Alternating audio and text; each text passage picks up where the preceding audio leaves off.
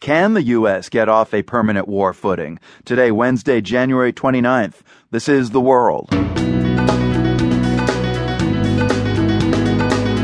I'm Marco Werman. President Obama says the war in Afghanistan will be over by the end of this year, which leaves Afghans with some very serious questions. What will happen after 2014? They don't know. Will the U.S. and NATO stay behind? Won't they stay behind? What will it mean? We'll also hear about a new female police chief in Kabul and about a woman in Turkey who took her harasser to court and won.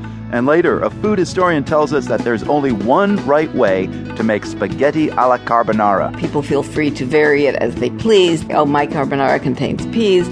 Well, I'm telling you that nobody's carbonara contains peas. Yeah, people, the peas are totally proibito. That and more ahead on The World. Support for PRI's The World comes from Medtronic Philanthropy, expanding access to chronic disease care for the underserved by supporting organizations in communities where they live and work, such as Memphis-based Church Healthcare Center. You can learn more at medtronicphilanthropy.com. I'm Marco Werman. This is The World. President Obama calls the war in Afghanistan America's longest war, and as far as he's concerned, it's going to be over by the end of 2014. The president said so unequivocally in his State of the Union address last night. With Afghan forces now in the lead for their own security, our troops have moved to a support role. Together with our allies, we will complete our mission there by the end of this year, and America's longest war will finally be over. Trouble is, the actual conflict on the ground is far from over. The Taliban fighters haven't gone away. Concerns about al-Qaeda are still there too, which might explain why many Afghans are feeling less optimistic about the war winding down. Kathy Gannon covers Afghanistan and Pakistan for the Associated Press. She says that despite President Obama's words last night, it's not at all clear how many U.S. troops might remain in Afghanistan in a year's time.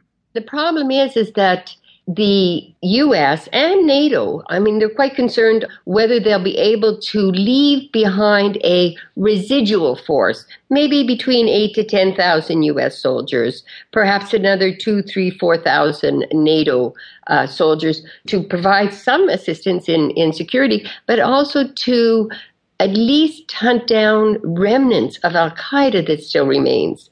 So the Taliban certainly have not gone away. They're quite strong in different parts of Afghanistan, in the south and the east. The U.S. is certainly has tried to start negotiations with the Taliban, but there's been a lot of difficulty. If the bilateral security agreement with Afghanistan does go into effect, as you say, there would probably be a few thousand Americans remaining there to help with training and counterterrorism missions. But that was pretty much what Joe Biden was pushing 5 years ago. So have these 5 years of sacrifice and blood and treasure made any difference to Afghanistan? There's still a lot of uncertainty that still exists in Afghanistan, much the same as it did 5 years ago. So does it mean that Afghanistan has gone back a little bit?